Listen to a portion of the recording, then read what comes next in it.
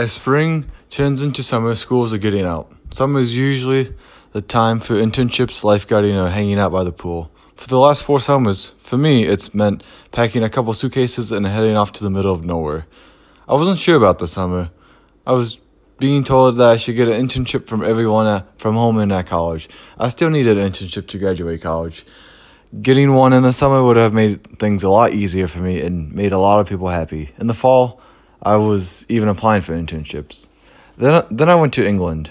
There, a mate and I spent a whole day talking about camp. We went from his flat to his Sunday night worship and back. For hours, we talked about how we'd change camp.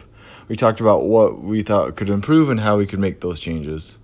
After England, I flew back for winter camp. It was a jam-packed weekend. These campers were fantastic. My group of campers were the perfect combination of engage and chill. I led a hike up to Bald Mountain that weekend. Through the ice, water, and snow, we all made it to the top. I'd forgotten how great the view was.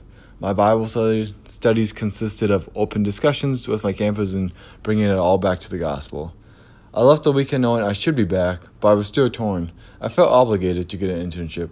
I also wanted to make sure I was going to be challenged and continue to grow. After some back and forth, I landed in a nice place.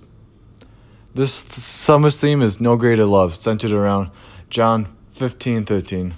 No one has greater love than this, to lay down one's life for one's friends.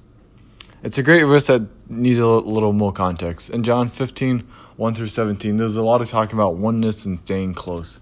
Like everyone is in it together. That's exactly what camp is. Some week counselors will have a big plate with a group of campers.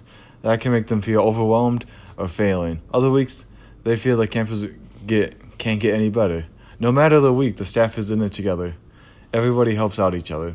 Being at Disney, a lot of people love Lilo and Stitch. Everyone loves this quote from the movie.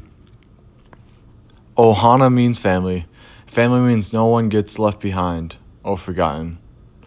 I'd like to think No Greater Love is akin to this, that no matter what happens throughout the summer, at the end of the day, the staff will come together. We can look back now and see how far and how great of an impact we've had on loving the campers God has given us that weekend over the summer.